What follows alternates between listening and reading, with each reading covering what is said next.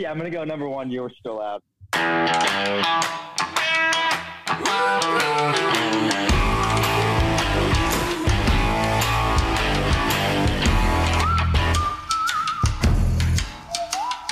Welcome, everyone, to the You're Still Out Golf Podcast, part of the Sports Pros Network, where we're always talking sports, so let's start yet another conversation. I'm joined here in studio by my co-host, of course, Jonathan Teal, Scott Gersh, you know me, the host, Keith Needham. Guys, how we doing here on a Monday evening? This is the aforementioned Jay Teal, doing great. I love how you self-identified there on the audio. Yeah, you know, it's difficult. The folks out there in podcast land, they don't want to get us confused, right? Good You don't want to be confused as Scotty G, right? Yes, too many bad takes coming from that side of the table. Really. Good to be with you as always, Mr. I'm Gersh. jacked. I'm jacked this week. I'm really excited for what's coming up. So am I. What really happened over the weekend? So yeah, lots to talk about. Bloodbath. Down in Bay Hill. We'll talk about that. Mixed up the intro a little bit on you guys there. You get a kick out of that. You guys didn't know that was coming. Not necessarily an official endorsement from our guy, Logie Mack, down at OU, but I got a kick out of that from a couple weeks ago, right? When we were fortunate enough, I should say, to interview him while he was down in Puerto Rico there. We've got some Puerto Rico talk, right? So more OU connections with Mr. Goddard down territory. there. Yeah, making a good showing for himself down there yet again. But do we need so to much warn to people that this has the makings of a megapod?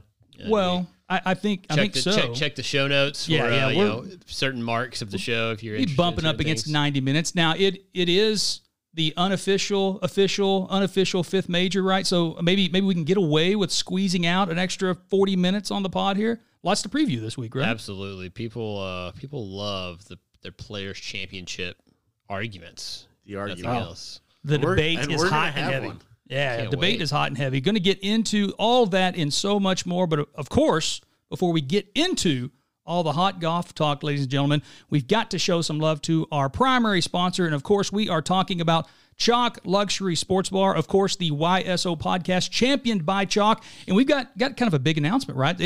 We're foreshadowing, but Major Mondays, right? That's what we're going to call it, right? We're getting out ahead of it. Doesn't start tonight. We're recording this here on Monday night. TPC, not an official major, but a month away. We do have something big coming up, don't we? There you have it. You know, if there wasn't a more ringing endorsement, we've made the call. We've made the call at least for 2022. Fast forward to the next 25 minutes of the podcast, ladies and gentlemen. Major Mondays, starting with the Monday before the Masters. Come join us at Chalk. 4 p.m. to 5:30 for happy hour drink specials, for giveaways, big giveaways for those in attendance. Looking forward to getting that tradition started again the Monday before every major. Again, starting with the Masters. I believe that is Monday, April the 4th. Check your calendars. I could be wrong. 4 o'clock to 5:30. As early as next week's podcast, we'll be able to announce some of the things we will be giving away. Free stuff. But again, we are coining the Major Mondays at Chalk before every major in 2022. Yep. Got to be there. Absolutely. 1324 West Memorial Road. Follow them online at chalkokc.com or follow them on Twitter and Instagram at chalkokc. Always the favorite. That is Chalk Luxury Sports Bar. Well, boys, obviously we have to get into it. Bay Hill, it was quite a doozy over the weekend. My goodness. So scores were pretty good on Thursday, the opening round. Rory McIlroy, which we'll get into him a little bit here as we get going, shot a 7 under to open things up. And then, man, it got progressively uglier and tougher from there. But kudos to Scotty Scheffler, right? Scott Scheffler. Scott Scheffler. He's a man now. He's a man now, right? So just on his name. Number 2. Yeah. Two wins. 2 wins in his last 3 starts. Is that right? I was kind of calculating up. Waste Management, 3 or 4 right? weeks ago that he won Waste Management. He's the only other start in between would have been Riv. Yeah. So 2 out of the last 3. Moves to 5th in the official World Golf rankings. How about that? Pretty awesome. It's kind of like a just hang on for dear life situation. He did enough, right? Did enough. I mean, he scrambled. I mean, there was some scrambling by Scotty there just to save par, just to stay in it. And then I guess did enough down the actual stretch to win the thing. So great for him. It was great to see somebody kind of up there that's been around. I know he necessarily just won his first one, I guess, but he's been around, did the Ryder Cup, was good in the Ryder Cup. Just good to see kind of maybe a little bit of a power name win the thing. Love the leaderboard come Sunday. You know, you had Hatton around there. You had Victor. Gary Woodland has been around. You just didn't have like no offense to Tom Hoagie, but like the Hoagie kind of just sitting up there to win Tom it. Hoagie. I'm not afraid of offending Tom. Yeah, so I mean, it's respect on his name. Just liked seeing, sitting up there with Chalk with you guys, kind of getting, on Sunday, getting excited for the stretch home to see who was going to win the thing, and the names that were in it was fun to watch. Yeah, it was a bloodbath, man. Yeah, it was. Yes, and to see, was. Scheffler shot a 1-under on the back nine, and he parred the last 6 holes, which we were watching it. It's absolutely amazing that he was able to par out. Yeah. Given both the conditions, but given the fact that he was all over the place off the tee, man, the driver was all over the place. 15 and 16 in particular, he hit very poor drives and was able to scratch out pars. One with probably like a 30-foot kind of bomb on 15, and then he got like up and down basically from 130 yards to save par on 16, which is a par 5, and then kind of does what that kind of golf requires on 17 and 18, which is hit it, 40 feet from the pin on 17, damn near 90 feet on 18. Yeah, that putt, the first putt on 18 was pretty impressive. Make your 2 putts. Yeah. And, it's like sitting there and watching it with you guys, I was like getting really into it. It felt like a U.S. Open, like who's just going to do just enough to kind of get this thing to the house. The lead started off the day, I think it's 7 under, 5 under wins it. It was as high as 9 under at one point during the weekend. There was a time where we thought 3 under might be able to get it done. And there's been a lot of talk about, is that fun to watch? Is it entertaining? Blah, blah, blah. I think that in doses, like it's awesome, right? I want to watch that every week, where it's like, if you're a foot into the rough, you might as well forget about it. Yeah, maybe not. But just like we talked about waste management, like that was an awesome, like, 1 week, everything's kind of zany and crazy kind of vibe, experience for the weekend. Like something like this, I'll take that, occasionally as well. You normally see it at a U.S. Open. Yeah. But not all the tour pros were very thrilled about it. I don't like agreeing with you a whole lot, but I have to agree with you on this one. Is I do every once in a while like seeing these elite, awesome golfers kind of struggle. But I do also like seeing the 23 under just dominate a course.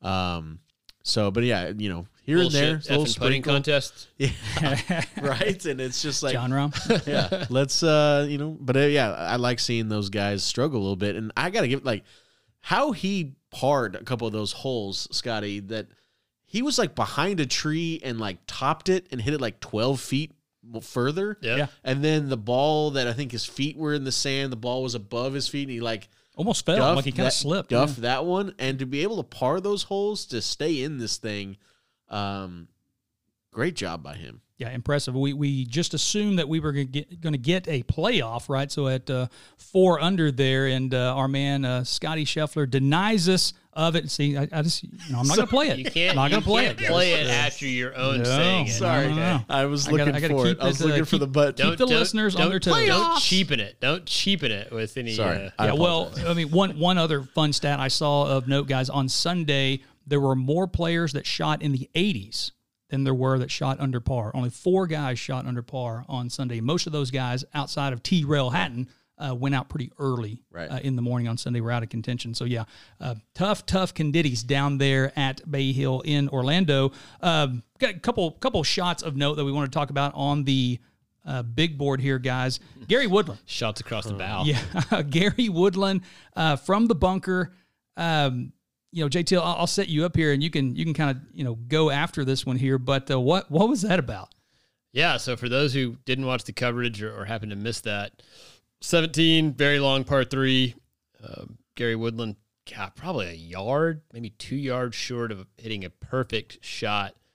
Is in the greenside bunker with kind of a weird lie. It wasn't a fried egg. It popped out of the divot almost. But right? it wasn't a clean line in the bunker on the extreme upslope. And best I could tell, he just guessed wrong at how that ball was going to react, and just total decel in the downswing. And the thing, I mean, it looked like we kept saying the phrase yesterday, 12 handicap shot of just didn't go anywhere. It's like kind of popped up in the air, stayed in the bunker, and looked like kind of ruined his chances. He gets the next one out, but then because he eagles 15 or 16, he went right? to The par 6 Eagles 16, makes a 3 on 16, and then makes a 5 on 17, which is a par 3. 18. Yeah. So maybe going into those two holes, like okay, if I make 8 across those two holes, I'm happy. But the way that it played out was not a happy camper. Right. A lot of red ass there. My question to you is, I'll give you a little bit of credit and love here. Is that's kind of your game, right? Is around the greens, maybe in the sand, the chipping. You have a very good feel of that in just your game, JT. So, but like where he was in the sand, there wasn't a whole lot of green room in front of him. Like it was pretty much the rough, the fringe, and then the pin, pretty much. Yeah. So was he trying to land that thing right on top of it, trying to get it to trickle down, and it just didn't work out for him? Like, is that what he's thinking right there? Oh, yeah. Yeah, he's definitely thinking that it has you saw how the ball was kind of setting up. Yeah. He was definitely thinking he was going to get a lot of ball, right? So you get a lot of ball in a bunker shot, it's going to go, maybe further than if it's like a typical sand shot where you're hitting behind the ball. So he was planning on it to jump out of there, and he took a baby swing at it. So if he's taking a baby swing, he's trying to get it just up over that lip, to try to get up and down, and I think he just misjudged it extremely. Like it misjudged it to a point that we don't normally see PGA Tour professionals misjudge a bunker shot. So that was a tough scene for Gary. The highs and the lows. It's kind of who I was rooting for. I didn't really have a horse in the race. I was just kind of watching it, enjoying it. I started. I'll just go ahead and root for Gary Woodland. So it was tough to see. Well, Kansas guy, right? You got some ties to the Sunflower State. Yeah, that makes sense. But relatable. And not to throw too much shade at Gary Woodland, there was a lot of guys that hit a lot of bad shots out there over the weekend, Sunday in particular. Got to talk about one of the local guys, right? So Taylor Gooch, we've got Gouch here, right? So an opening 9 that was pretty rough. Now, to his credit, he got it together on the back 9 and played much better on the way in, but a 43 going out on the final pairing. You heard it right. You heard that number right. 43 on the front 9 for Taylor Gooch. Goes from basically tied or one shot back going into the day, plummets down the board. To his credit, 2 under on the back. Yeah, 34. Played much better on the back. Probably one of the better back 9s of the entire field, but his goose was cooked there. Maybe if he gets that birdie on 16, he had a very makeable 6-foot birdie putt on 16, the par 5. Gets him to 3 under. You never know what could happen. But yeah, on a normal week, you say, oh, Taylor Gooch, T7, great top 10. But in this case, kind of came back to the field. Yeah, I think this is fluky, right? You throw this one out. I don't think it's indicative of anything. He's played so well to the early part of this season, and obviously had played well for the first 3 days, right? Put himself in contention in the final pairing on Sunday. But he may or may not have had a 4-putt. I want to remind the listeners, take us back to November till you and I had a debate between Gooch and Scheffler as to who was going to win first. Now, you won. You took Gooch. He won the first tournament, but Scheffler's won 2. Bold. A1 in a quick succession since then. So I feel like maybe I've won that bet now, right? So you should probably repay me. Once the ticket cashes, you lose the bet. So I can't. Well, it's first to 1 and 2, but the fact that Scheffler won 2 in such quick succession, I feel like it legitimizes my pick a little bit. Whatever you need to do to sleep at night works for me. Helps. That's taking nothing away from Scotty Scheffler. I think Keith is right on this. I agree. Another local guy, right? So give me Vic Hovland. Yeah, Teal's pick to win the whole thing, which was a pretty damn good pick in hindsight, right? Ends up in a tie for second.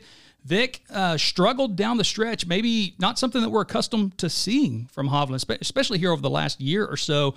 Been playing so well. Kind of a tough look. And again, one of many golfers that had a tough Sunday for sure. But Vic faded hard on Sunday afternoon.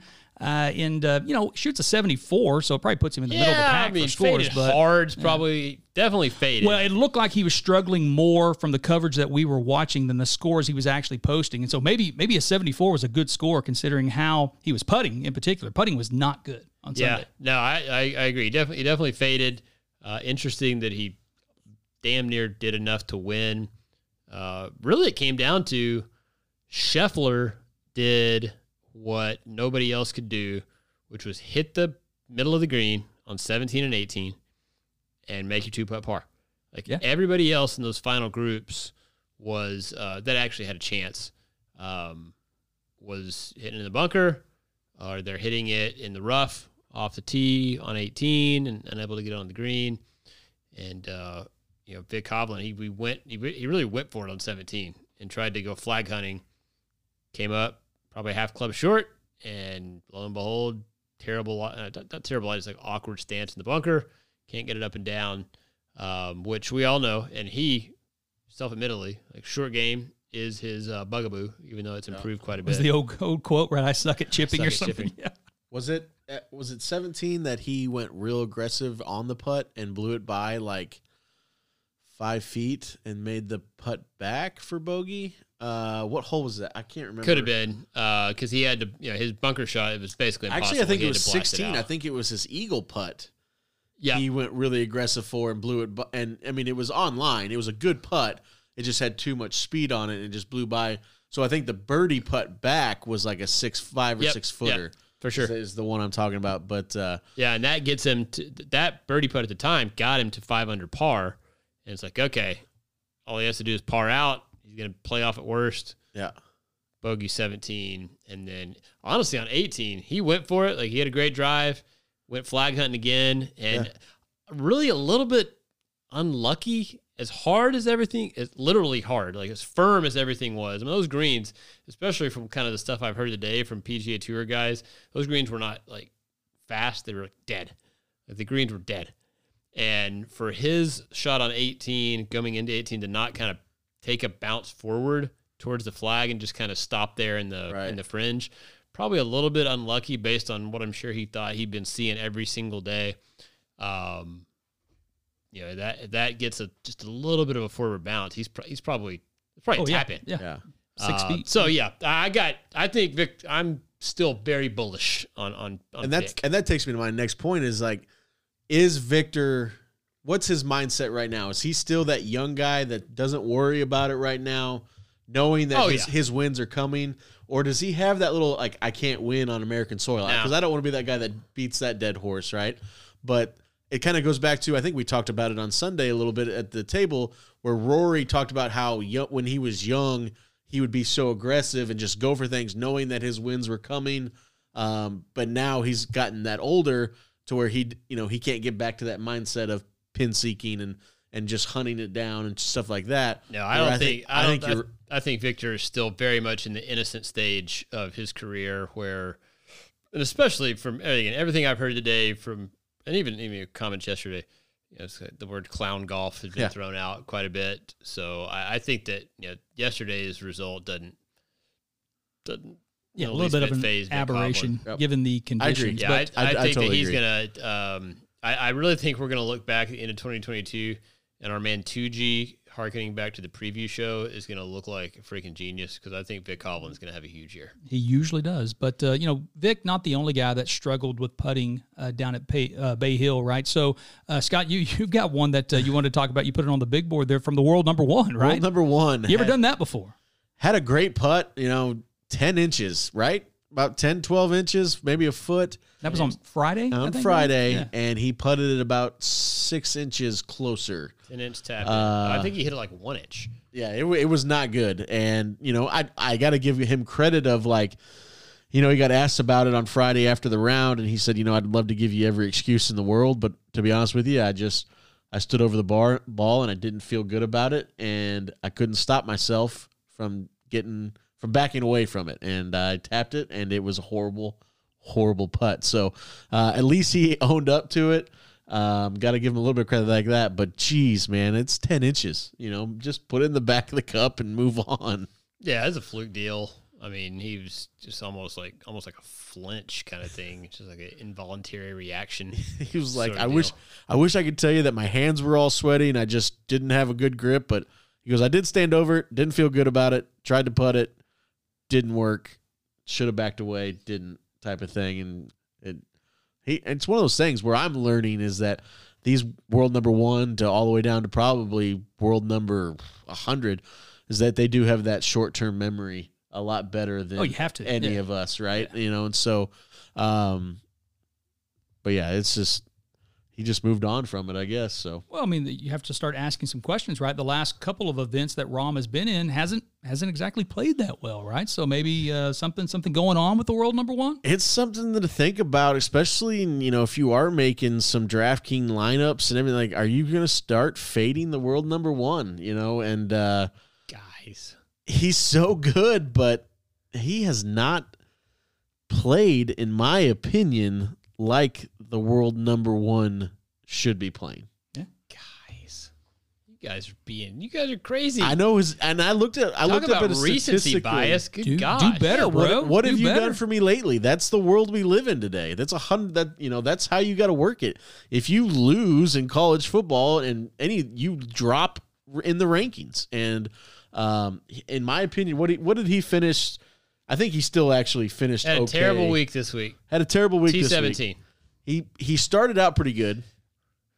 Worst he could possibly do. T17.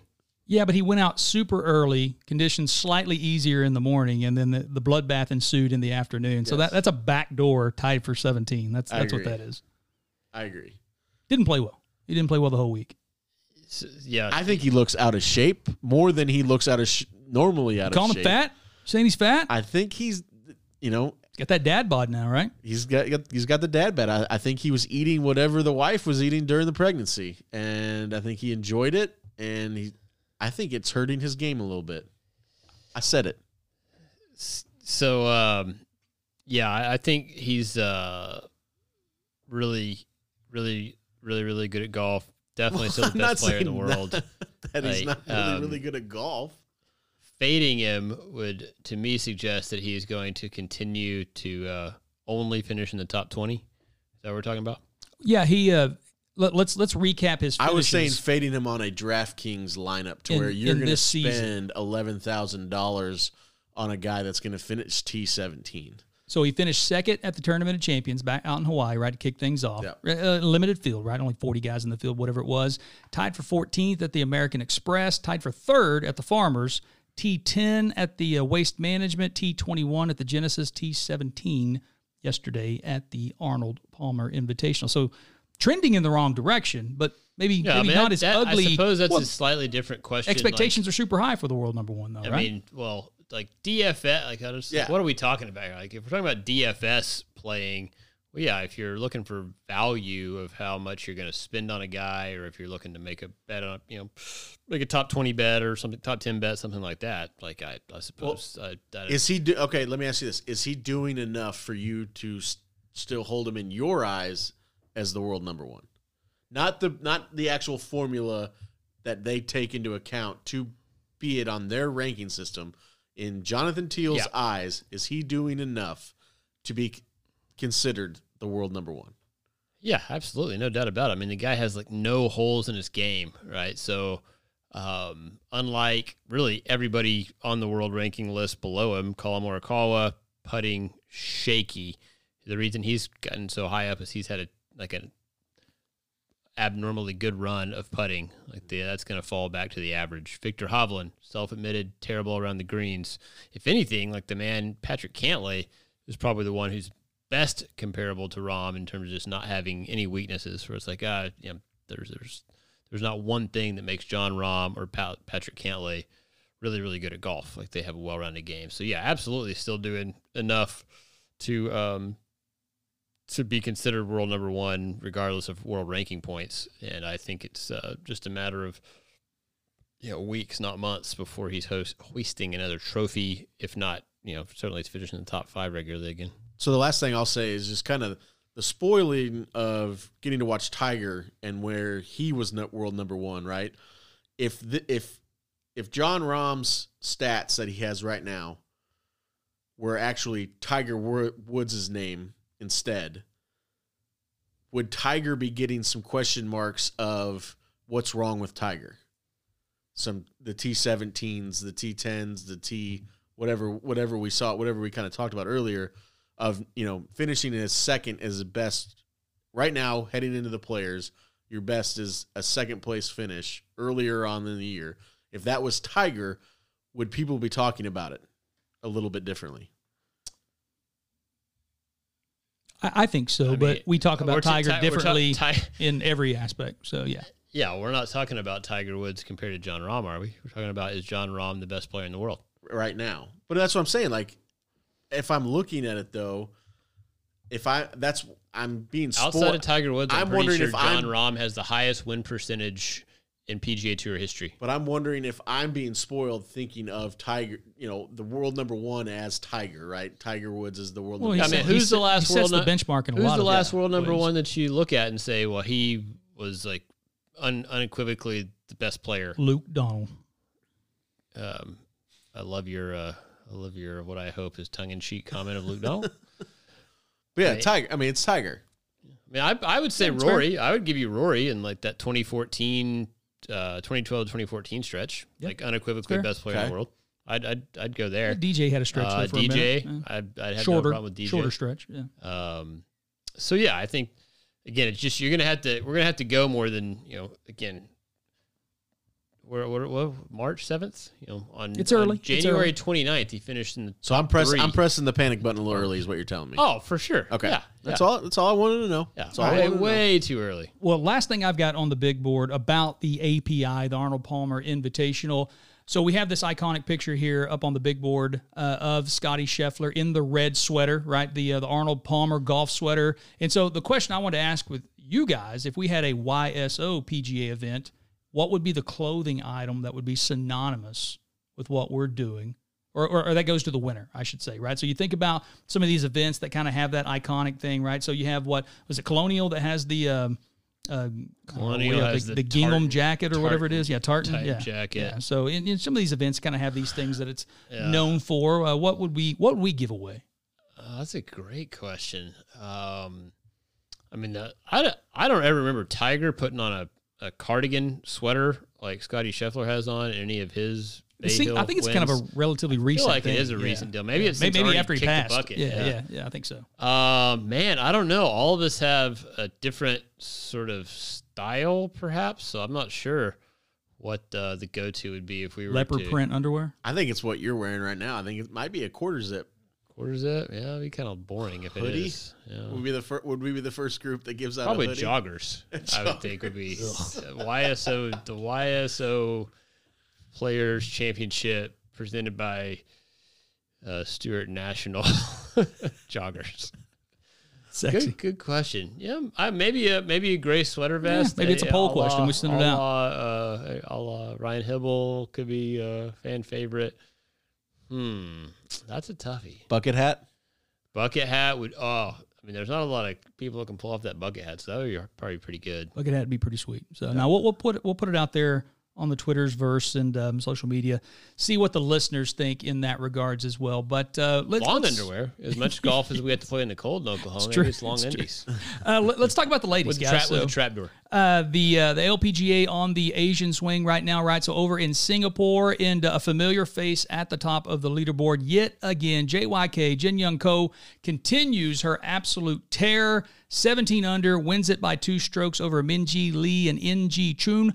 At what point do we stop being surprised, or maybe we should start being surprised because of the level of dominance that she's got going on right now? Yeah, JT? You want to talk world number ones. World number ones with a bullet. With authority, Jin Young Ko. She is just, we say the word robot on this pod quite a bit in relation to her, and she did not disappoint this week over, I believe this tournament, was it actually in China? Where was this located? I think it was in China, wasn't it? Singapore. Yeah. HSBC women's, the overnight tee times make it hard for viewing. Did a little recording to watch the final round in about 30 minutes. And, she looked kind of not really out of sorts, just wasn't really making any birdies on that front nine. And then, man, she turned it on the back nine. I think she birdied 5 of her last 6 holes. Just didn't seem like there was going to be any doubt. And the ladies around her just kind of stuck in neutral, and she gets yet another win. I want to say 6 wins in the last 11 or 5 in the last 10. That's pretty stupid. Yeah. Talk about a win rate. I mean, that's incredible. Saw 15 straight. This was her Sunday was her 15th straight round in the 60s. That's good. Cantlay had one of those streaks going. I'm not sure what he got up to, but that's pretty good. And she's just fun to watch, man. She's just doesn't miss shots, even when she's not making birdies. It's just because just didn't hit it close enough to the hole, and she's still just kind of easy 2-putt pars. Great short game when she happens to miss a green. I think I saw. God, I'm gonna probably mess this up. I know that she, going back to the Tour Championship, she had 63 straight greens in regulation. I think right now she's at like 112 out of the last 121 or something like that. 91%. I remember that number. 91% of her last 30 greens in regulation. Bring it up on the Grint right now, but I'm pretty sure I'm like 28% or something, maybe. So awesome. Maybe. Awesome. Like not under. I would say underappreciated overall. Yeah, it is. It's flying under the radar. Which I mean, women's sports in general probably underappreciated, but her in particular, I can't point to anybody else in women's sports to the level of underappreciated that she is and what she's doing right now. Yeah, and I want to say this as a complete compliment. Like, she needs to be thought of as the Tiger Woods of the LPGA. I mean, what she is doing is pure dominance. You're playing for second pretty much, and she does things that kind of remind me of what Tiger Woods would do. Is like you said, birdied 5 of the 6 holes. Like, when Tiger would get hot, when she would get hot, you can't stop it. You can only watch it and, again, play for second place. And she's doing some amazing, amazing things that we only got to watch on the men's side because we were watching Tiger do it. But now if you really want to clue in and watch something on the women's side of it, she's doing things that are very Tiger-esque is what I would say. Well, yeah, I mean, even we just got done talking about Rahm. Yeah. Wasn't that long ago we were talking about DJ in a similar breath, and even then, it's like you really don't expect them to show up and win every tournament, right? And JYK is basically there. Like, when she doesn't win, it's shocking. And there's other good women. She's not just winning it because she's just the best of whatever's out there. There's other good golfers out there. You take Jin Young Ko out of it, Nelly Korda has had an amazing 2021. Some of the best players, outside of Asia were on the in this event on Sunday or this weekend as well, right? You got Brooke Henderson finishing T6, Danielle Kang in a top 10. Leona Maguire, right? Yep. So, breaking through, winning her first event not too long ago. And so it wasn't a depleted field. And I will say, and we've talked about this before, on the LPGA Tour, all the names show up more regularly, right? So the fields typically, relative to the ladies out there, are stronger week in, week out. I agree. Than it is on the PGA Tour. The PGA Tour guys, because there's so much money, kind of can pick and choose their spots. The Arnold Palmer was a solid field, but still didn't have a lot of the big names play, and you don't get that in women's golf. And that being said, it's just going to sound like speaking out the other side of my mouth, but I think JYK is shutting it down until their first major of the year, which is the week before the Masters. I believe so. So I think that would be like the weekend of March 31st, somewhere in basically that very first weekend of April is when they'll tee it up. And the newly coined Chevron, used to be the A&A inspiration, but the Chevron out in Mission Hills. And so that'll be the next time you can see her. So tune in. That'll be a big weekend for women's golf. The ANWA, the National Women's Amateur, the Chevron. So pretty impressive stuff from JYK. Well, good transition by you there. Talking about ANWA, let's talk about the ladies' amateur game. Head down to Florida to the Gators Invitational. Oklahoma State Cowgirls in contention down there. End up finishing third, 3 strokes back behind Florida and Michigan. that end up they faded. They were in team. first after they the first were day. Yeah, leading going into the final round. But perhaps more importantly, Oklahoma State in the news for maybe some of the things going on off the course, so to speak. Another major transfer. Isabella Fiera, had her on the podcast last summer. An absolute spark plug. I mean, she's just so dynamic, both as a personality and as a player. Enters the transfer portal. The second major super duper star that the OSU women have lost in the last, month, 6 weeks, behind Kaylee McGinty. Weird stuff going on up there, right? Weird stuff. I mean, it really is sounding like, from the things that, certainly from her quotes and some other things that we're kind of sniffing around on and finding out, it just seems like a kind of a social isolation sort of situation in Stillwater, where there's the way they have things set up outside of the golf team, just not real conducive to a happy life, as it were, at least, again, kind of from what she said via what she posted. I will say it sounds like Coach Robertson, fairly, if not hardcore, fairly straight-lined, and I think she wanted to play out the rest of the spring season from what I'm reading, and he, just like he did with McGinty, kind of shut that down, and was like, if you'd like to enter the transfer portal, we wish you very well. Yet we're going to go into the transfer portal now, and we're going to kind of focus on the ladies that want to be here, which, good for him. Right? And I think you're seeing that across the board in all sports is like, hey, I want to finish out the year, play with you. No, if you're not with us, then you need, and a lot of coaches are just going that route, hitting that right on the head. And like you said, really good by him. But a lot of people don't take into account that, sometimes these kids do get either homesick, or if you're a long ways from home, and now with this transfer portal, it's a whole lot easier to get that emotions and feelings of, I'm away from home, and it's a little bit easy.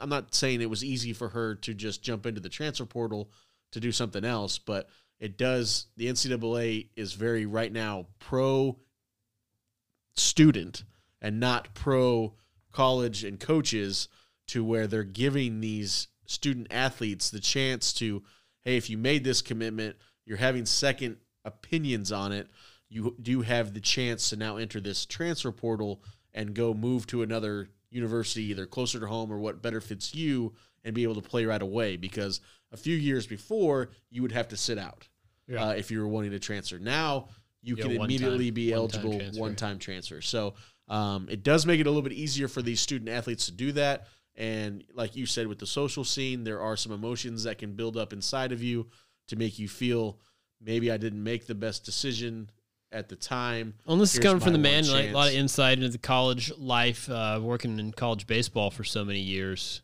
It's tough on both sides, 100%, and you feel for both of them. I like what Coach did was, hey, if you're feeling that, well, let's just go ahead and nail that in right now, and you go do your thing. We're gonna go continue to be. Yeah, it's kind of interesting. Like, I don't fault him.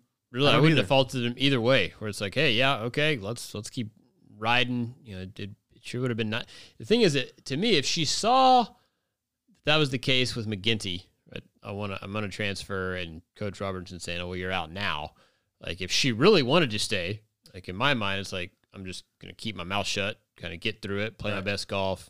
If she really wanted to stay, right, instead of doing it when she did. But maybe on the emotional side of things, it's like, well, this is the way that teammate A was treated. I'm going to go ahead and get out now. So regardless, it freaking sucks. Yes. It does. Because yeah, for the fan, which is all that matters, are fans. Darn it.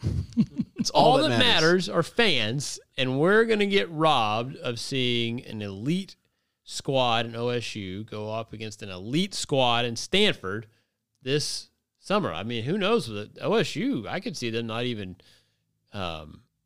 making it into match play at this point. And they have a strong roster throughout. Yeah, but tough. When you lose two of the top, not just collegiate, 25 but golfers in the amateur players in the world. Both those ladies ranked way up there. But I mean, with Coach Robertson, it's just a next cowgirl up mentality, I guess. And one of those young ladies, Han Swan Yu, one of the players that we haven't heard a whole lot about, maybe kind of buried on the depth chart a little bit behind McGinty and Fierro for the fall and spring semester. She goes out and finishes in second, 6 under. One of only 2 golfers, along with the winner, Ashley Lau from Michigan, that were under par down in Gainesville over the week. And so might just have another stud player there in Stillwater ready to step up. Yeah, I mean, I'd love to see it. I'd love to see somebody step up and play really well and get them into that, keep them at that elite status that they found. But it's it's not generally it's not what's going to happen. So we'll see. I will say, talking about elite and flipping the page a little bit, the OU men are on an absolute tear right now. I believe as we were recording last week's pod, they were kind of finishing up the Southern Highlands out in Vegas. They have now won their 3rd straight tournament. Had the individual winner as well in Patrick Welch, Vinny Chase, as I like to call him, hearkening back to Entourage fame. And then the cool thing about it is Chris Gotterup, he doesn't skip that. He knows he gets to play in the Puerto Rico Open. He doesn't skip the event. He finishes out in Vegas, wheels up, straight to Puerto Rico. Circuitous path down to Puerto Rico, and I'm glad that he got there, and I'm sure he is as well, because Manny played lights out. Finishes in a tie for 7th, I believe, when it's all said and done at 11 under amongst the other pros there. I mean, got to play the course, just a few weeks earlier. It had to be the Classic, a huge advantage. But big advantage there. But hey, kudos to Goddard for making it happen, right? You think back to what the last time an amateur won a PGA event, Phil Mickelson, right? Yep. Maybe the Western Open or something so many years ago. I mean, I think I saw a stat 35 years ago or something like that, something crazy. And Goddard, he ends up 9 strokes back behind the winner, Ryan Brim, who was kind of a neat story in and of itself, right? Had to win or finish solo second to keep his tour status, and goes out and wins the dadgum thing. But another Sooner finishes in second, right? Max McGreevy, right? So 14 under there, solo second for him. And so, yeah, I mean, OU golf definitely flexing some muscle here over the last month or so. Absolutely flexing. And Chris Gotterup is going to rocket up that PGA Tour University. I think they update those on Wednesdays, right? Is it Wednesday? I think it's Wednesdays. So I'll be ready to see. He's, I think, currently 16th or 17th? 16th, okay. Just outside that, top 15, and that's a significant number. And when you there. play in a PGA Tour event as an amateur, which is still fairly rare thing, and you play well, that heavily weights. And so I would think he would jump up into the top 10 with a top 10 finish in a PGA Tour event. I mean, you just don't. It had been, I think, 10 years since an amateur finished in the top 10 of a PGA Tour event. Now, again, it's an opposite field event, and talking about the strength of field was absolute garbage down at Puerto Rico. Not his fault, right? You can only tee it up against the players that are in the field. It's not like a college football coach. Very good on him. Max McGreevy. Again, probably we were more interested in Gotterup as the amateur, and then Max McGreevy makes a run. Yeah, just a cool story. Yeah, and then, I know that the Ryan Brim thing, that's awesome. Awesome. Yeah, pretty cool. Had his wife on the bag, right? So yeah, kind of, and they had that. Obviously, we were watching it all at Chalk. Had that on one of the screens up there. So big hug, big kiss after it was over with there. Yeah, really a cool story there for a guy that running out of time has to make something big happen and to go out and perform under that pressure. Because man, we've talked about it on the pod in the past, and a lot of guys and gals that follow golf know how difficult it is to get your card first and foremost, but then to keep it. It's not a guarantee, and for a guy to go out and win it essentially at the last asking, right? So had to make something happen, wins the tournament, and secures his status for another year. Pretty cool story there for Bram.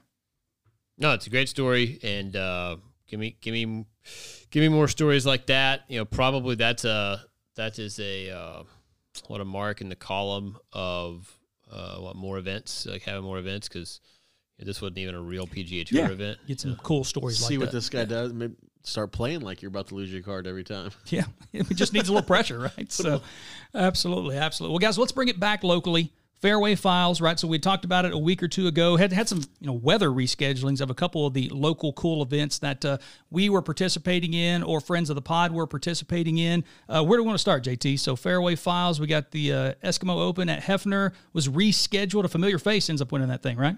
A familiar name. Eskimo Open, which for those who aren't familiar, maybe missed it on the pod a couple weeks ago, get to limited club event. So if you had a handicap of 5 or less, you only got to roll out with one club, yet it always seems to be those low handicaps that win this thing. back-to-back winner in Mike Hearn. Here, look, kind of becoming a local legend. Shoots a 79 out at Lake Hefner North with only a 5-iron. It was windy. Yeah, tough conditions as well. Really tough conditions. It was blowing consistently 20 all day, gusts up to 40, and he gets it done with one club, 79. I got to give a shout-out to my hitter, Nolo. Matt Nolan, my guy. Been on the pod before. Also only a 5-iron. Shoots an 82 to finish solo second in this deal. Unbelievable. And from I was getting some live reports from the grounds with a 4-putt. 82 with a 4-putt, which again, he's putting with a 5-iron. It's tough, right? And in that wind would be very difficult. And so got to give a shout out. We had a lot of friends of the pod in this deal. I think Loaf kept it under 100. He was probably a 2-club man. Hoppick and Dragon Alcorn, I think both broke 90, kind of 86, 89, somewhere in that range. And so, a lot of folks doing good stuff. I think our man the Chief Kelly K was out there with his lads and managed to break 100. So good stuff. Hoppick, who I think we're going to hear from in a little while in a different matter. He kind of talks about it just like his favorite thing to do every year. Just like, one I could club. see where it he is just kind of fun. eats that up. Yeah. Just loves. And I would agree. Like going back to, I got to play in it last year, and it was one of the funnest things that I did because you just don't do stuff like that all the time, and it mixes it up, and you're kind of expectations go out the window a little bit. It's not that hard to stay unfrustrated. So I could see why people love it so much. And so another Eskimo Open in the book. Mayor Mick Cornett, we learned in our pod with him last year, former Eskimo Open winner. Wow. Right? Yeah. So big time player. There's some gestalt behind the past champs list up at the Eskimo Open, no doubt about it. What about you, Scooter? You had a fun event that you played in this week as well at the Greens, right? Yeah, had the 19-man shootout horse race. We started on 10. We're going to eliminate 5 guys right out of the gate. Came down to a chip-off there, and I did not win it. I did okay. I'm okay with where I was. Want to do it again next year. Bill Taylor was the back-to-back champion, and then my guy that I love playing with. There's a Larry Cornelius listens to the pod. Shout out Larry. So Larry got second. One of the best vibing guys I've ever played golf with. Just laid back, great time. Always a fun 18 holes to play with Larry. So he lipped out for birdie on 18 against Bill. Bill did birdie 18, and that's how it ended on 18. So it's pretty cool. They went a full 9 holes. Yeah, That's pretty neat. 9 holes. So it was really cool. Really, man, you get a little nervous. 19, 20, 22 people, eyes on you, your shot. Took an hour and 20 minutes to play the first hole. But it was it's a lot of fun. The Greens do a lot of cool things, cool events. So it was a good time. Till would have lost his mind for pace of play purposes after that first hole. It was to be honest, it was like quick, but there's 19 shots that got to happen every single time. So and you're starting on a par 5, so there's a lot of variables. Sure, absolutely. One more. Jay Till, so tell us about the Dead Grass Classic. Yeah, the Dead Grass Classic, the Gunga Tour that we mentioned on last week's pod, kicked off this Sunday with what they refer to as the Dead Grass Classic up at Cedar Valley in Guthrie. And they played this on Sunday. Talk about bad luck with the weather. It was windy on Saturday, but nice and warm. Fine day to play golf. Sunday, not so much. Didn't break 50 on the temperature. Rainy. Pretty much throughout. And unbelievably, a 66, gross 66 wins the Dead Grass Classic. Brian Boaz, former ORU golfer, gets it done in the opening event of the Gunga season. Again, it's a 66. Going to shout out second and third, Jacob Crouch with a net 68 as a 7 handicap. Connor McCune with a net 70 as a 19 handicap. So kind of cool that you got a scratch player, shoot 66, kind of that mid-range 7 handicap, play well enough to fire a net 68, and then a little bit higher handicapper plays a good round and shoots a net 70. So congrats to those guys, frankly, just for being out there and making it happen, So, again, just like last week, still time to get involved. Email chasepull, P-U-L-L, @gmail.com. They'll get you hooked up. We are eagerly anticipating more results coming in from the underground golf season. The Supercell kicks off the season-long series this weekend with kind of like a quota game across multiple golf courses, almost like a virtual quota game. Not getting everybody together in one spot. So that's about to kick off. Golf season about to be in full swing here on the fairway files, as we like to call them. Love the local golf. Love to see the tournament. Put a little gravitas on it, right? So you keep score for a reason, right? So love to hear about the local events going on here. But boys, the time is nigh. The Players Championship, TPC, coming up this week. The unofficial, unofficial fifth major. We'll get into the debate about 5 majors and whether it should count or not. But I guess first and foremost, whenever we preview these events, right, we always like to talk about the golf course, right? So everybody knows about the TPC there at Sawgrass, Ponte Vedra Beach, Florida, I believe, right? Just up the road from Orlando, which we were at for Bay Hill this weekend for the Arnold Palmer Invitational. One of the coolest closing stretches of holes, I think, right? We talk about that a lot, right? 16, 17, and 18. Obviously, 17 being the famous island green there, J-Till. But you're the golf architecture nerd of the group here. Your thoughts on Sawgrass and the stadium course, I think, is the one they play, right? Well, thank you for that distinction. Really appreciate that. I think the TPC Sawgrass, the stadium course, is very, very interesting, and it's a very particular kind of golf designed by none other than Peter Dye, the Senior? legend. Peter Dye Senior? Peter Dye, the one, the only, and really was dug out of a swamp there just outside of Jacksonville at Ponte Vedra. But yeah, it's a very kind of a strategic / one of your favorite words, penile design. You get yourself in certain spots and you're going to have a hard time making a par. But yeah, from a course background perspective, this place opened up.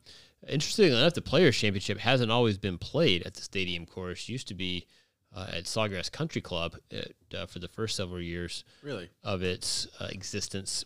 Transitioned over to the stadium course, I want to say in 1979. People can fact check me on that. Happy to issue me a culpa if I got the date wrong there. But I think that it's striking in its presentation. I mean, I feel like they really tried to green it up. The move to March has made it where they can overseed the heck out of it, keep it watered, and it is just an absolutely lush place. Honestly, far different. If you go into the Google machine and kind of look at some old pictures of TPC Sawgrass, used to be a lot more kind of scruffy, wild. It's really a manicured place now. But yeah, going over a few holes. Love number 4, kind of a short par 4, but not in like a drivable sense. It's kind of a layup for everybody, but you really have to hit it to the correct side of the fairway to have a good angle in for your wedge approach. You can absolutely get blocked out by the mounds on the left. You get it over to the right in the kind of the fairway bunker, absolute death spot. Very cool hole to watch early on in rounds. Yeah, you mentioned the mounds there on the left, but that's kind of one of the features, if you will, of Sawgrass, right, of TPC, right? These kind of looks like there should be sand there. Literally, right? why they call it the stadium course. Yeah. Is the mounding is built for spectators. There you go. Before grandstands and that kind of thing. That's literally it was the first. There's other places called the stadium course these days. It was the first one, and number 4 is a great example of that. Just mounding all the way up to left that spectators can watch the proceedings. Number 9, the par 5s, honestly, at TPC Sawgrass really are awesome. Number 9 is a great example of that. You kind of have to fit your drive up into the fairway where the water starts to cut across, and then there's trees blocking you out on the left, so you really have to hit a draw in there if you're going to try to get to this green in 2. You'll see a lot of guys kind of getting into those there's some mounds short right of the green. See a ton of guys in there this week, again on number 9, trying to get there in 2 and just kind of bailing out to the right. Awesome hole. Number 11, another par 5 that's really, really good. It's kind of most folks who are familiar with the stadium course are familiar with number 16 in that closing stretch that you just talked about. Number 11 is kind of a mini number 16 where you really have to take on a greenside bunker over water to try to get it close into. Most guys, again, bail out left. But number 11, again, awesome par 5. But really, all-world entertainment as far as the golf course goes, 16, 17, 18. 16 is one of the best holes on the tour, let alone at this course. Pretty much everybody can get there in 2. It's only 520 yards, right? So that's short for a par 5 on PGA. If you hit a good drive and can fit it up in there, it's kind of a green light special. But again, you have to pull off the shot because there is disaster lurking everywhere. You can't really bail left because there's a tree about 80 yards short of the green. If you get a little bit too far left, it gets caught up in there, and then you have kind of an impossible third shot. Everybody knows about 17, Island Green. It's only a wedge, yet it tends to claim people year in, year out. And then 18, man, just a ball buster of a finishing hole. I want to say it's one of the hardest holes, like relative to par, on the entire year long on the PGA Tour. The leader always comes in there, tends to be playing well, and can he hit the draw to fit it onto that kind of what seems like a kind of mini crescent moon fairway, right? To give himself a chance. Everything slopes back to the water as well, right? So kind of right to left fairway slope. Yeah, so 16, 17, 18, there's probably not a better 3-hole entertainment-driven stretch on the PGA Tour. And so, look out again. If you want certain holes to look out for, 4, 9, 11, and then the finishing stretch, 16 through 18. Yep, absolutely. Well, we're all familiar with that ubiquitous term TPC, but for the uninitiated, as we like to call them, Jay Till, what does the TPC officially stand for, bud? I believe it's Touring Professionals Course. I believe it's Tournament Players Club. Tournament Players Club. We don't even know which on this means podcast. It's owned and operated by the PGA Tour. Yeah, I knew that. Yeah, part. there's a network of these TPC courses. Scottsdale and a couple other, Las Vegas. Oh, Right? there's a ton of them. Any major golf city, there's way more than one. you would think. So I'm sorry, Tournament Professionals Course? Tournament Players Club. Tournament Players Club. So you guys can all fact check Very Scott. exclusive. Fact check me. But yeah, the whole idea is that at some point, 80s, 90s, there was a kind of a network of these courses put together really to be a revenue generator for the PGA Tour. They are all run by the PGA Tour.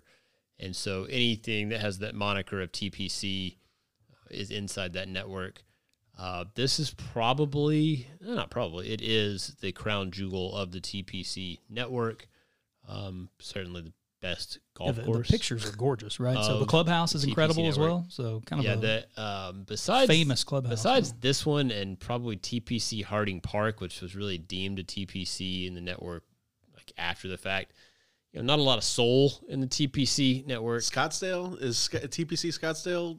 It's in the network. Yep. Yeah, I'm saying like that. Though that one is kind of it's neat. I like it. It's neat, nicer. It definitely is. It's nice. It's not this. It's not this. They're all nice. I mean, there's not a golf course in the network that's not nice and well taken care of, but just not a lot. It's all just kind of new golf courses that don't have a lot of soul, but very well done. And certainly has been a good move for the PGA Tour from a money-making standpoint, no doubt about it. Yeah. But there you go. Tournament Players Club. How about that? Yeah, just works out perfectly for the Players Championship, right? So we love the acronyms, TPC, good stuff there. But favorite hole from each of us, right? So you rattled off some of the more famous holes there, JT, and of course everybody, I think, even more casual golf fans, I guess I blew probably probably aware of 17 and the Island Green, which I think is technically more of an isthmus, right? So is that right? Isthmus or a peninsula? Peninsula? I don't know. So for our geography nerds out there, text us, tweet us, let us know the correct geographical term there. Definitely but still, not an island since still it's neat, regardless, right? But favorite hole, you mentioned 16, probably your favorite 16, hole, JT? Definitely, and I can come back to why. But yeah, curious to hear you guys' thoughts on favorite hole. Scott? You kind of stole my thunder. I was going to say 16, but it's kind of the chalkish pick, right? So I went 4. And you kind of already hit on it, but I just love seeing these pros really fight the placement of where they want to put their ball, not only just on the drive, but on like pretty much every shot that they take to the green. It's just a tough hole to hit their probably circle that they aim in. And I love the mounds on the side, like you said, on the where the fans are kind of a little bit more elevated, the fairway's down a little bit, and they kind of get that scene there on guys, number 4. Don't overthink this, man. It's 17. You think so? Yeah, you can call it a gimmick. You can call it goofy or whatever, but think of all the iconic moments that you remember from the TPC event over the last 10, 15, 20 years, however long it's been there, right? So you said 79, 80, whatever it was that it moved over. I mean, that hole is synonymous with this club, with this golf course, with this event. And so the fact that so often as well that those players in the final 2-3 pairings that have a chance to win, they come there with so much riding on the line. And you think, in and of itself, if it wasn't surrounded by water, right, hitting the green from 130 yards, whatever it is, these guys do that hard, right? 9 times out of 10, probably 19 out of 20. But with the pressure associated with that, knowing that everyone around the world, not just the people there on the grounds, are watching what should be an easy shot, I mean, that hole makes this tournament, I think. So I'm not going to overthink this thing. I'm going to go with the masses here. You guys can go with the nerds, right, that are too cool to pick 17. I'm picking 17. 17's the hole here, guys. I mean, nobody can tell somebody else what their favorite thing is. Sometimes opinions are wrong. Yeah, no, that's totally not true. So I want to hear you break down 16 and why you like it the most. Yeah, it's just it's a classic risk reward par 5. I mean, if you hit a good drive, which you have to hit a good drive, it's not not a bomb and gouge type of thing. You either have to hit a towering cut over the trees on the left, or you have to hit a absolutely perfectly placed draw around the trees going right to left. I'll never forget JT's on purpose like duck hook that he hit on Saturday and Sunday to kind of a low bullet draw around the edge to be able to hit it on the green in 2. So I think this classic risk reward, and it it's kind of interesting talking about favorite holes at a particular course. This is one that's played at the same place every year. Obviously, is a very big league tournament. A lot of the holes kind of run together because they all have that long fairway white sand bunker up one side or the other. They do kind of run together. 4 probably sticks out, like you said, Scott, because it is kind of distinct where it has the railroad, well, not railroad ties anymore, but distinctive water feature in front of it. And so, 16 is it's a much better hole than 17 is. It's a much better hole than 18 is. And it really, the winner, by and large, is going to make their hay on 16. That's the make or break hole. Very few times do you have a disaster on 16 and are able to make it up, coming in. So it's kind of the last time that you can actually make a move. That would be why I would pick 16 as my favorite hole.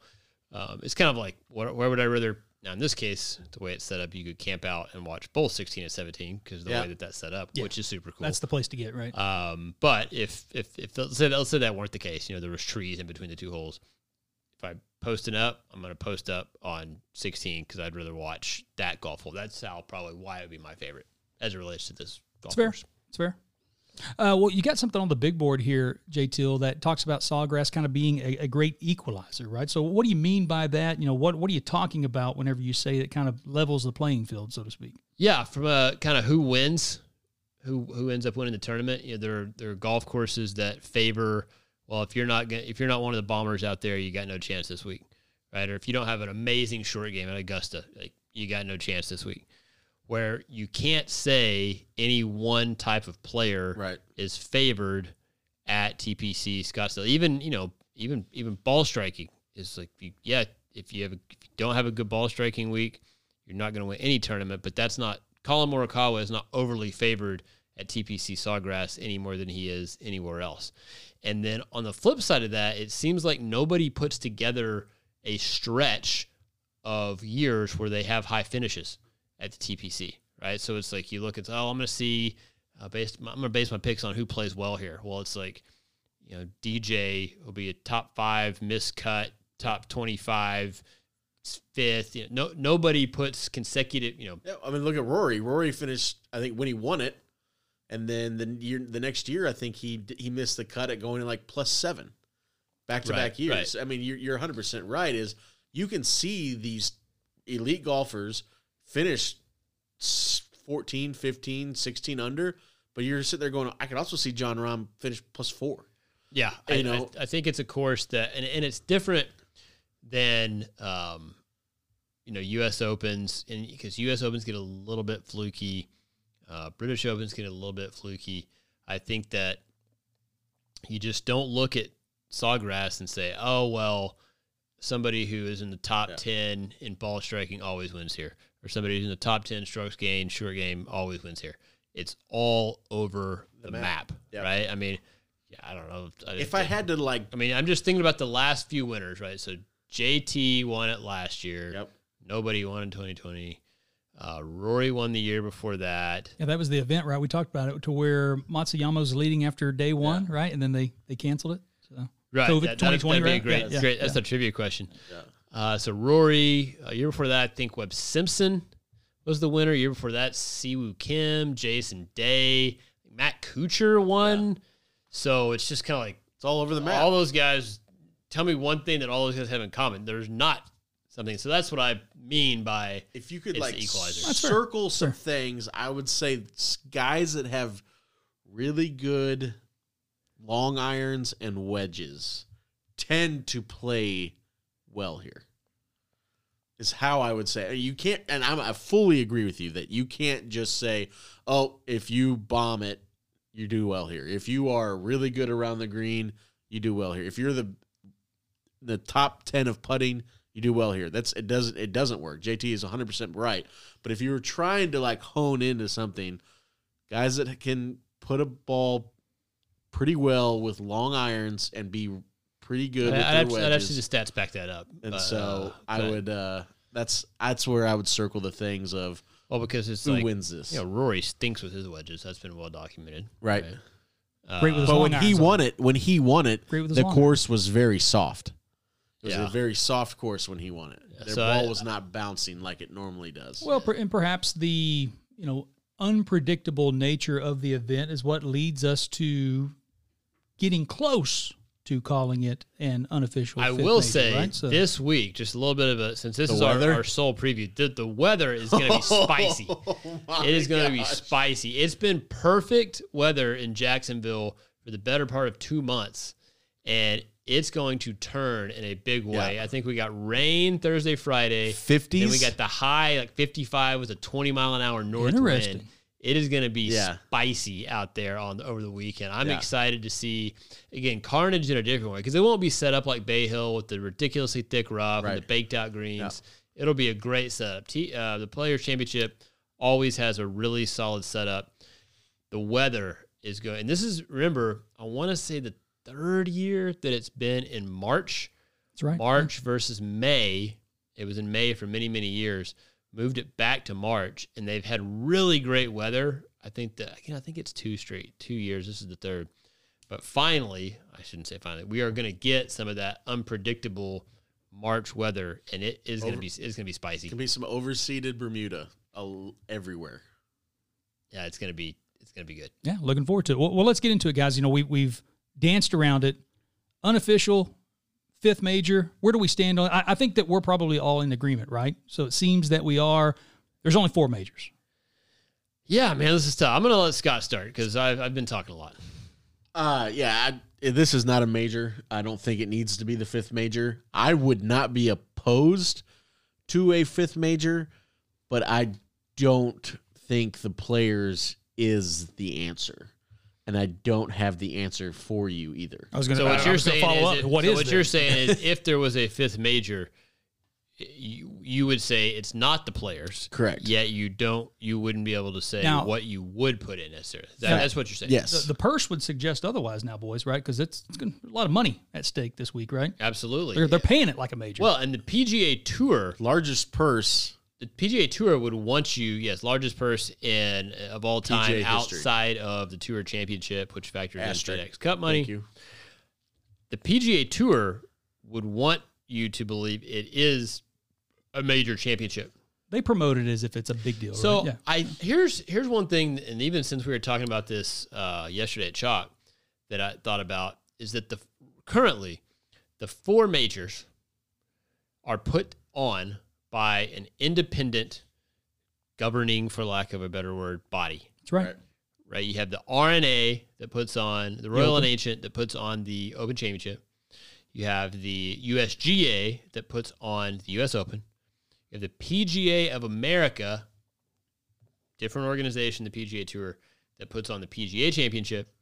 And then you have Augusta National, which governs itself, that puts on the Masters.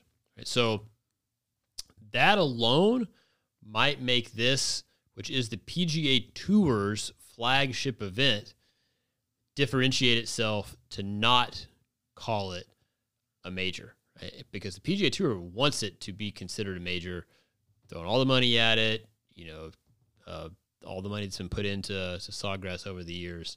So that could be one thing in the column, right? Of if there was going to be a 5th major, this might not be it. Maybe it's the I don't even know if there is another governing body out there, but the Australian Open or the like the Canadian Open, some other national open, some other organization that kind of is not beholden to the PGA Tour. I mean, I'm not honestly, I'm just kind of throwing stuff out there. It's fun to talk about. Fair point. I like where you're going. It's that said, it's you could talk me into this being the 4th major though. I like your point here. I like where you could talk me into that. The PGA Championship to me doesn't have as much juice as the Players Championship does, and so if you're going to want the Players to be a major, you sub it in for the PGA. So I'm not going to let it be the 5th major, but I'd be willing to talk about it being the 4th major. Despite the fact that we're taking off all week to go to Tulsa for the PGA Championship in May, right? So. Well, again, and honestly, that plays into it. PGA has not had good venues for traditionally, like as good of venues as the U.S. Open has. I would agree with that. The Masters at the same place. The Open Championship kind of stands alone because it has that British Open rota of courses. Right. And so, if the PGA keeps going to places like Kiowa and Southern Hills and kind of, goes to more championship pedigree type courses, then I kind of back off the PGA. But that could be an interesting take to be made. But I think we put out a call for why do you think it should or should not be a 5th major, and I think we're going to hear from Justin Hoppick, friend of the pod, friend of the program, frequent contributor, and I think he makes a good point on why it would kind of cheapen it if it were to the 5th major. I don't like the title 5th major because it takes away the importance of winning one of the other 4 majors. The more majors there are, 5, 6, 7, 8, the easier it is to win because you have more chances to win, and therefore it takes away the importance when you do win one and the meaning and how hard it was to do that. Is the Players one of the best non-majors? Arguably, it is the best. I look forward to it. I love it. It's fun to watch. So, Hop, simple math, right? So the more that there are, the less significance that it has. I think a lot of people have that type of rather simplistic view on it, right? So, hey, 4 is the number. We think about other individual sports, right? Tennis, there's 4. Is it a pure numbers game to where, hey, look, if you have 5, do you really have any? Yeah, 4 per year. You only get 4 chances per year. 1 per month from April, May, June, July, right? Whenever we think about that, but I don't know. I can see pros and cons. I think if we were going to declare it a major, I would be okay with it. I think where it falls in the schedule now in March, moving it up to March, I think makes a lot of sense, and kind of doing that reshuffling that took place 2 or 3 years ago. The PGA and the players themselves, I think, are really the players themselves, I think, are the great indicators of when an event is special. And it's not just the money that goes into it, but I think it's the prestige that goes into it as well. Most of the players seem to treat it as if it's a major. Yeah, the field's great. It's going to be like fantastic field. 48 out of 40 out of the 50, Yeah, 48 of the top 50 are playing. DeChambeau's one of them that it's is certainly out injury. right. It's certainly one of the 5 best fields of the year. Right now, a lot of times people say it's the best field of the year. Technically, by strength of schedule, that is not the case year in, year out. In fact, sometimes the Open Championship is above it. But I think that, first of all, great sultry tones from Hop there. Making love to the microphone there, wasn't he? Goodness. That was take 47, I bet. Unbelievable. Good job by him. Man. So I think that, the players treat it with high regard. And I think that ultimately, if you put their feet to the fire and said you could only have 4 majors, would the players be in there? They'd probably say no. That's fair. Last thing I'll say is I like 4. I'm all in on 4. So if you ask me, is there a 5th one, I would just right off the bat say no. But could you convince me to have a 5th? And if there is going to be a 5th, then it needs to stop at 5. So you better get the 5th one right if there is going to 5's be. the number. You're capping it at 5, huh? Yeah, like just like Hop said, is like you can't go and do 6. You can't go doing 7 and 8. If there is going to be a 5th one, they better do it right, and it needs to be at a right place, and it needs to be done at the right time. Here's an interesting point, and I'll have this be my last word, in that it hasn't always been these 4 tournaments that were called major championships. Yeah. At Things one point, over time. it was the U.S. Open, the U.S. Amateur, the British Open, and the British Amateur that were considered the 4 majors. Augusta National Invitational, what it used to be called, the Masters, hasn't always been considered a major. Right? So, I totally get arguments around that. And again, I'm just happy. Literally, I knew we'd have this on the list because we talk about it every year because it is fun to talk about. Absolutely. And it just this epiphany today of it's run by the 4 majors are run by the governing bodies. Is a good point. Additioning, I like that. An outside governing body versus this being the PGA Tour, and it's kind of like it's almost like self-appointing yourself as a major. To expound upon your point, and I think to further underline the point that I had about the players dictating what's a major and what isn't, I think you're right. Those 4 events, British, U.S., and then the 2 amateurs, it was because the field of players started to change and evolve over time, right? The best players weren't amateurs anymore, right? They were starting to get paid. They couldn't qualify for that. So I think whenever you have these tournaments to where 48 of the top 50 in the world rankings are there, and they're going to be there. Now, again, you get into the Masters, and you get guys that have won it in the past, so you get weird qualifying notes as to what dictates what might be the overall strength of field. But any event to where the top 50, 60 players in the world are going to be there every single year, you can set your watch to it, I think is in the mix. I totally agree. And straight from a up-and-coming Korn Ferry Tour player who has aspirations of being on the PGA Tour, traded a couple DMs with our man Quade Cummins. Big Q. Straight up asked him, okay, what are your thoughts? Is the players the 5th major? Not only, and I quote, I know the purse is huge and all, but I don't see it as a major. I don't even put it in the WGC category. It's just a really big tourney for the guys that get to play it, in my opinion. Wow. Yeah, WGC has a great field as well. I love that match play event too. That's coming up next month or later this month. Yeah. So if the guys who Quade, although he's got this sweet sponsorship deal with Clubby, well said by him. That's well said by him. I gotta give him a little love there. Swaggy Q. I like the it. premier, again, another quote from him: the premier PGA Tour tournament. Okay. But not fair enough. Well, we will put the debate to rest for now, and now it's time to get to the good stuff, boys. So we can make some.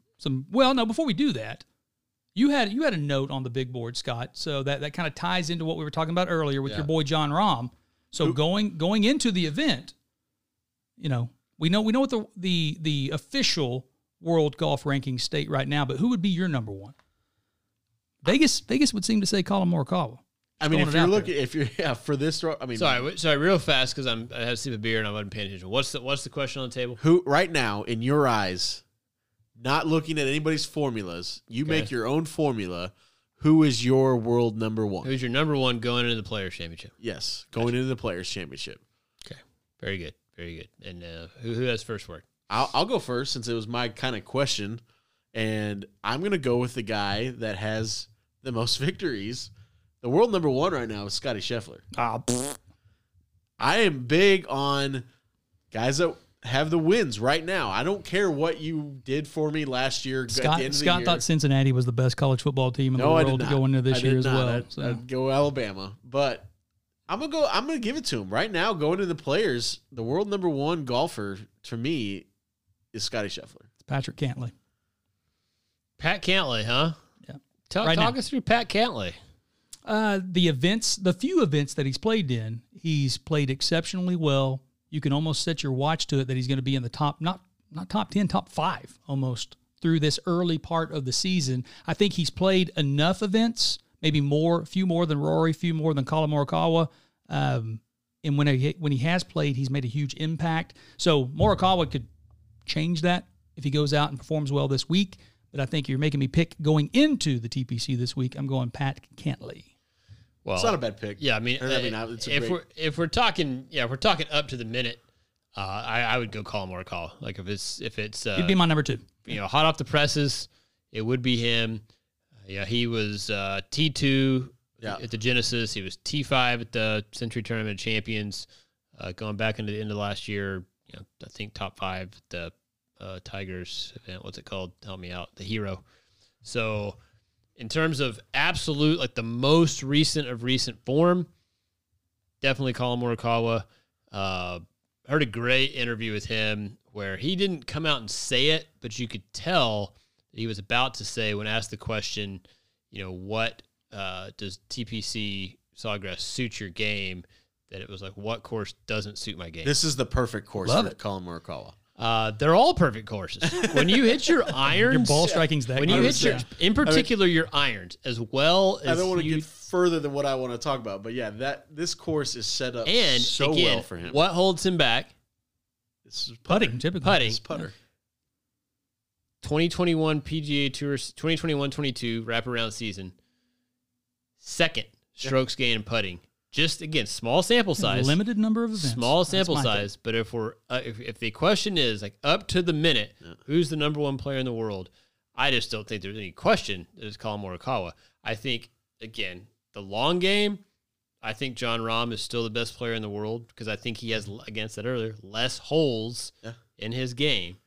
But if we're up to the minute, Colin Morikawa. Okay, love it, boys. All right, well, let's get into some picks now. Before we make picks for the TPC this week, got to look back to picks last week, and we're gonna tweak things a little bit, right? So we're getting rid of the cut maker, right, J Till? That's an unsexy pick, and I'm glad because Justin Rose was my cut maker this week at the Arnold Palmer, and he was terrible. He missed the cut. All the other 3 guys made the cut. Lee Westwood was my dark horse. Mark Leishman started off great on Thursday, as did a lot of guys, and then slowly got worse each and every day after that. Got to give credit to J Till. Obviously, he had the pick of give me Vic Hovland again. Finishes in second, so can't argue with that. Fleetwood, Thomas Pieters. Pieters made the cut. Lucas Glover all made the cut. All 4 guys made the cut. Tommy Ladd made the cut, right? He did, yeah. All 4 of them made the cut. So good on you, bud. So you win that. Glover, but man. What we're gonna do? Great Sunday. We're gonna get rid of the cut maker because nobody cares about that pick, and we're gonna bring Scoots into the discussion going forward. Each of us gonna make 3 picks. We're gonna go a dark horse. We're gonna go a top 10er guy in contention, and then obviously we're gonna pick a winner as well. And so how do we want to start this off, J Till? So, again, I think you have honors, right? So your picks definitely better than mine last week. So I will defer to you, my friend. Well, that would mean it is time to pick you guys yet another dark horse. While Lucas Glover, as my dark horse, did make the cut, I'm ashamed of his performance on Sunday. Not up to our standards. A lot of guys as had it tough relates Sundays. to dark horses. This week, my dark horse is Mito Pereira, and we're going deep. I could not believe that his odds to win were plus 28 1,000. Again, we need to do a little bit more digging to see if we can find some odds around, top 10ing or top 20ing or something like that to give folks a little bit more of a sense, because I had to go way down the board to find him. I knew it's Big the man. time value. I knew it was the man that I wanted to take. Mito has had a great 2022, playing well. Players Championship, I believe his first start. Doesn't scare me again. Total equalizer. Mito Pereira as my dark horse to play well at Sawgrass. 280 to 1. Man, tons of value there. Kick it back to you. Who's your dark horse? I'm going to go with a guy a little further up the food chain from an odd standpoint, but still qualifies, again, 100 or 1 to greater to win the overall event. I'm going to go Brian Harmon at 120 to 1 plus 12,000. Again, you guys know I've been nerding out on the stats, right? So we've been bringing all the stat feeds, going into it. Just like that pick more. Heavy. And so you're probably right. My picks have had mixed results here, especially the dark horse picks. But I'm going to go Brian Harmon, nevertheless, at 120 to 1 plus 12,000 as my dark horse pick. Suck it, JT. You see, I got to let the listeners know that when I tell you guys, great pick, I really like that I'm not just fluffing you. Right? Yeah. It's kind of no fluff zone here. It's kind of like can't at wait home. for you to roast me here in a second. It's kind of like at home. If you always tell the wife how you look great, and you never say not feeling that, then she doesn't believe you. So I gotta be honest with you. Brian Harmon, not the guy I see doing well this week, but I hope I'm wrong because I love you so much. Can't wait for him to finish in the top 10. I love you so much. Top 10 this week, guaranteed. Scoots, it's probably a little nervous for you making these big time picks. I love the dark Don't horse. blow it. Love the dark horse. Dark horse player. Who you got for us that's going to make some noise? I'm going for a guy that is 10 for 10 on cut makes. And I'm sure he's down the line. I have not actually even seen what his odds are, but I'm going Russell Henley. Big Russ Henley, huh? As my dark horse. I don't know. He's got to have better odds than 100 to 1, doesn't he? I don't know if he qualifies. Oh my gosh. Oh no! Like I said, we have he's just 90 to 1. 90 to 1. Look at this. 90 to 1. We're leaving this in. We're not editing this out because this is Scoot's first go around at the official pick. So we're leaving it in here. Can I go? Denied. I'll take somebody else. I'm taking the Canadian Adam Hadwin. Ooh. Adam Hadwin. As my Now, dark I horse do like that pick. I do like that pick. I would have liked Russell Henley.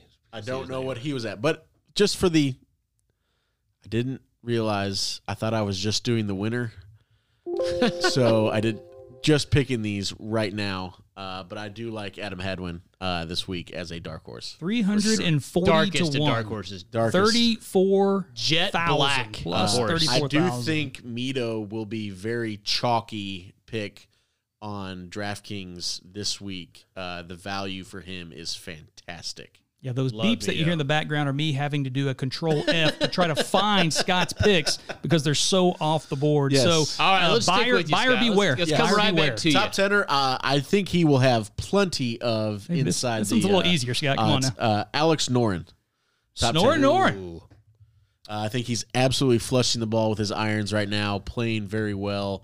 Look for him. I definitely love the bet of a top 15, but I will go top tenor, Alex Noren. Yeah, I look for him to be hanging out for sure with Brian Harmon. Plus at, 12,000, 120. He'll be hanging out with Brian Harmon at Gallery Burrito there in So you Jack's don't Beach. like this pick. Do not like. There, I thought you were like loving it. Yeah, I threw you Thought off you were there. vibing Alex with me. Noren will be hanging out with Not a Brian top Harmon this tenor. week. Not a top tenor, unfortunately. But Keith, what do you got for a top tenor? My love for Billy Ho has been professed on this podcast over the last month or I so. love somebody that's objective. He did me well again this past God week. knows you can't right? love him So, for anything but his play. Yeah, his post-round interviews are hard to watch. And so, I really struggled. I'm going to change it up just a little bit, but I'm going to pick another guy that's right on the same number. Love Billy Ho, but he's not going to be an official pick this week. I'm going to go with the guy who won just a couple weeks ago, Joaquin Neiman, at plus 4,800, 48 to 1. I don't think it was a fluke. Value. Don't think it was a fluke at the Genesis, guys. So I think he's going to have a really, really good year. Again, the stats love him. The numbers love him. I think he's going to play well. And so he is my top tenor, Joaquin Neiman, at 48 to 1. I do like that pick. I think that Joaquin is in good form, should play well this week. I am going to go, it's a little bit of an interesting deal here. I was shocked. Again, small sample size, right? 2022 overall strokes gained, right? So, they break out strokes gained, driving, approach, putting, short game, all that good stuff. For the last 6 years, the overall best in strokes gained has been John Rahm. So if you go 2021 calendar, John Rahm, 2022. That's why he's the world number one. Number one in 2022, Matthew Fitzpatrick. Give me Matthew Fitzpatrick for my top 10 lock here at the Players. Yeah, the Englishman. I like that pick. Finished top 10 here last year, excuse me. 36-1 plus 36-1. 3,600. Sorry, I had that written down right here. I could have told you. That'd been nice. Yeah, there you have it. So top tenner, Matty Fitzpatrick, the Englishman. Snake draft. Snake draft. So you get the honors picking your winner. How about this for a stat, guys? Nobody who has won the Players' Championship the last 10 years, the last 10 winners of the Players' Championship have not finished inside the top 15 the previous year. Wow, good stat. Have not finished the previous year. If you finished in the top 15, you did not win the Players' Championship the next year. That rules out such favorites as Justin Thomas, Taylor Gooch, John Rahm, Daniel Berger, all finished in the top 15. You don't want to go there, guys. I went there. When somebody's hot, I'm going to ride them. Give me Vic Hovland. Oh, give me Vic Hovland. Plus 1,700 to win the Players' Championship. I had him last week. He should have got it done this week. Talk about, again, nobody really totally fits TPC Sawgrass. Besides Morikawa, I think Vic Hovland's about as close as it gets because when he's on with the ball striking, it's going to be a game changer. Vic Hovland to win the Players' Championship. Putter looked shaky yesterday. I'll put it that way. It's going to be great. Got to be good with the wedges around the Oklahoma green. State guy. I'm rooting for him. Not if you don't hit it. Not if you hit it on the Hey, green. it's fine to poo-poo. He poo-poos our picks. You can poo-poo those picks. Right? I mean, hope we're wrong. A lot of things going against him this week, I think, for old Vic. All right, well, coming back to me. Third best player in the world going for him. Snake draft. Like it. Not going to overthink this. I'm going chalky of the chalky. Colin Morikawa at 11-1 plus 1,100. Again, we talked about all the reasons why this course sets up perfectly for his game. Again, probably not a lot of courses that don't. I think he's going to have a fantastic carryover from that Open Championship last year over into this year. I think he's going to start playing more, obviously, as we get to the bigger events. Morikawa is my pick at 11-1. Not going to overthink it. Zero arguments. I got nothing for you. My turn. For the winner. I think he finished here 11th last year. You're screwed. Old Jonathan Teal's formula over there, I am definitely not the winner here. So streaks are made to be broken. But I'm gonna go. I really wanted to go Morikawa, but I'm going against myself here. I'm going for a guy that absolutely loves money. Brooks Koepka. Phil Mickelson. Oh, Brooks Koepka is going to win this thing 48-1, I believe. Wow. Same odds as Joaquin Niemann and Billy Ho. Just saying. I think a lot of things here mentally very strong, loves money. No doubt about that. I just got a feeling here. I think this is Koepka's turn to win. Interesting. I like I hope don't he's hate there. it. I hope he's in contention. Don't hate it. It's fun whenever he's there.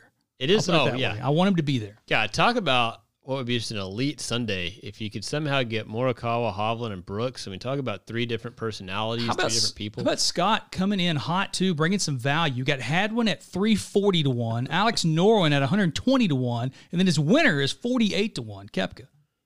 Everybody looks brilliant on Mondays. Everybody looks brilliant. Love these picks. Tons of value. Tons of value here, listeners. Get in, throw a couple shekels on those three. You know, Keith, I will say that although Major Mondays does not start until the Masters, we will be, if you happen to listen to this fresh out of the box here on Tuesday morning, Tuesday afternoon, we will be at Chalk on Wednesday, March 9th. Correct. Having some lunch, doing our long-standing fantasy draft.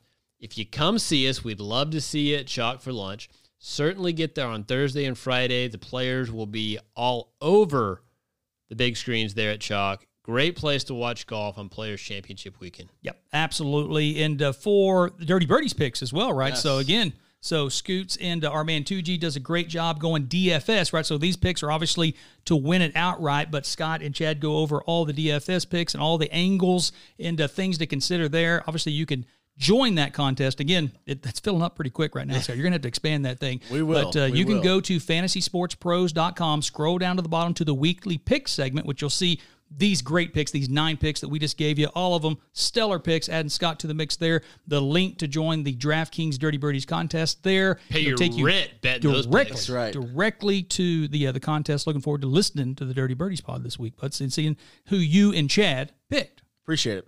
Looking forward to that. It's going to be a good week. Good to be a absolutely. fun Plugs. week. Plugs, throw it out there. How can our listeners get at you, Scott? How can they get at Dirty Birdies? Let's hear it, man. At ScottyG21 on Twitter, at Dirty Birdies DFS on Twitter.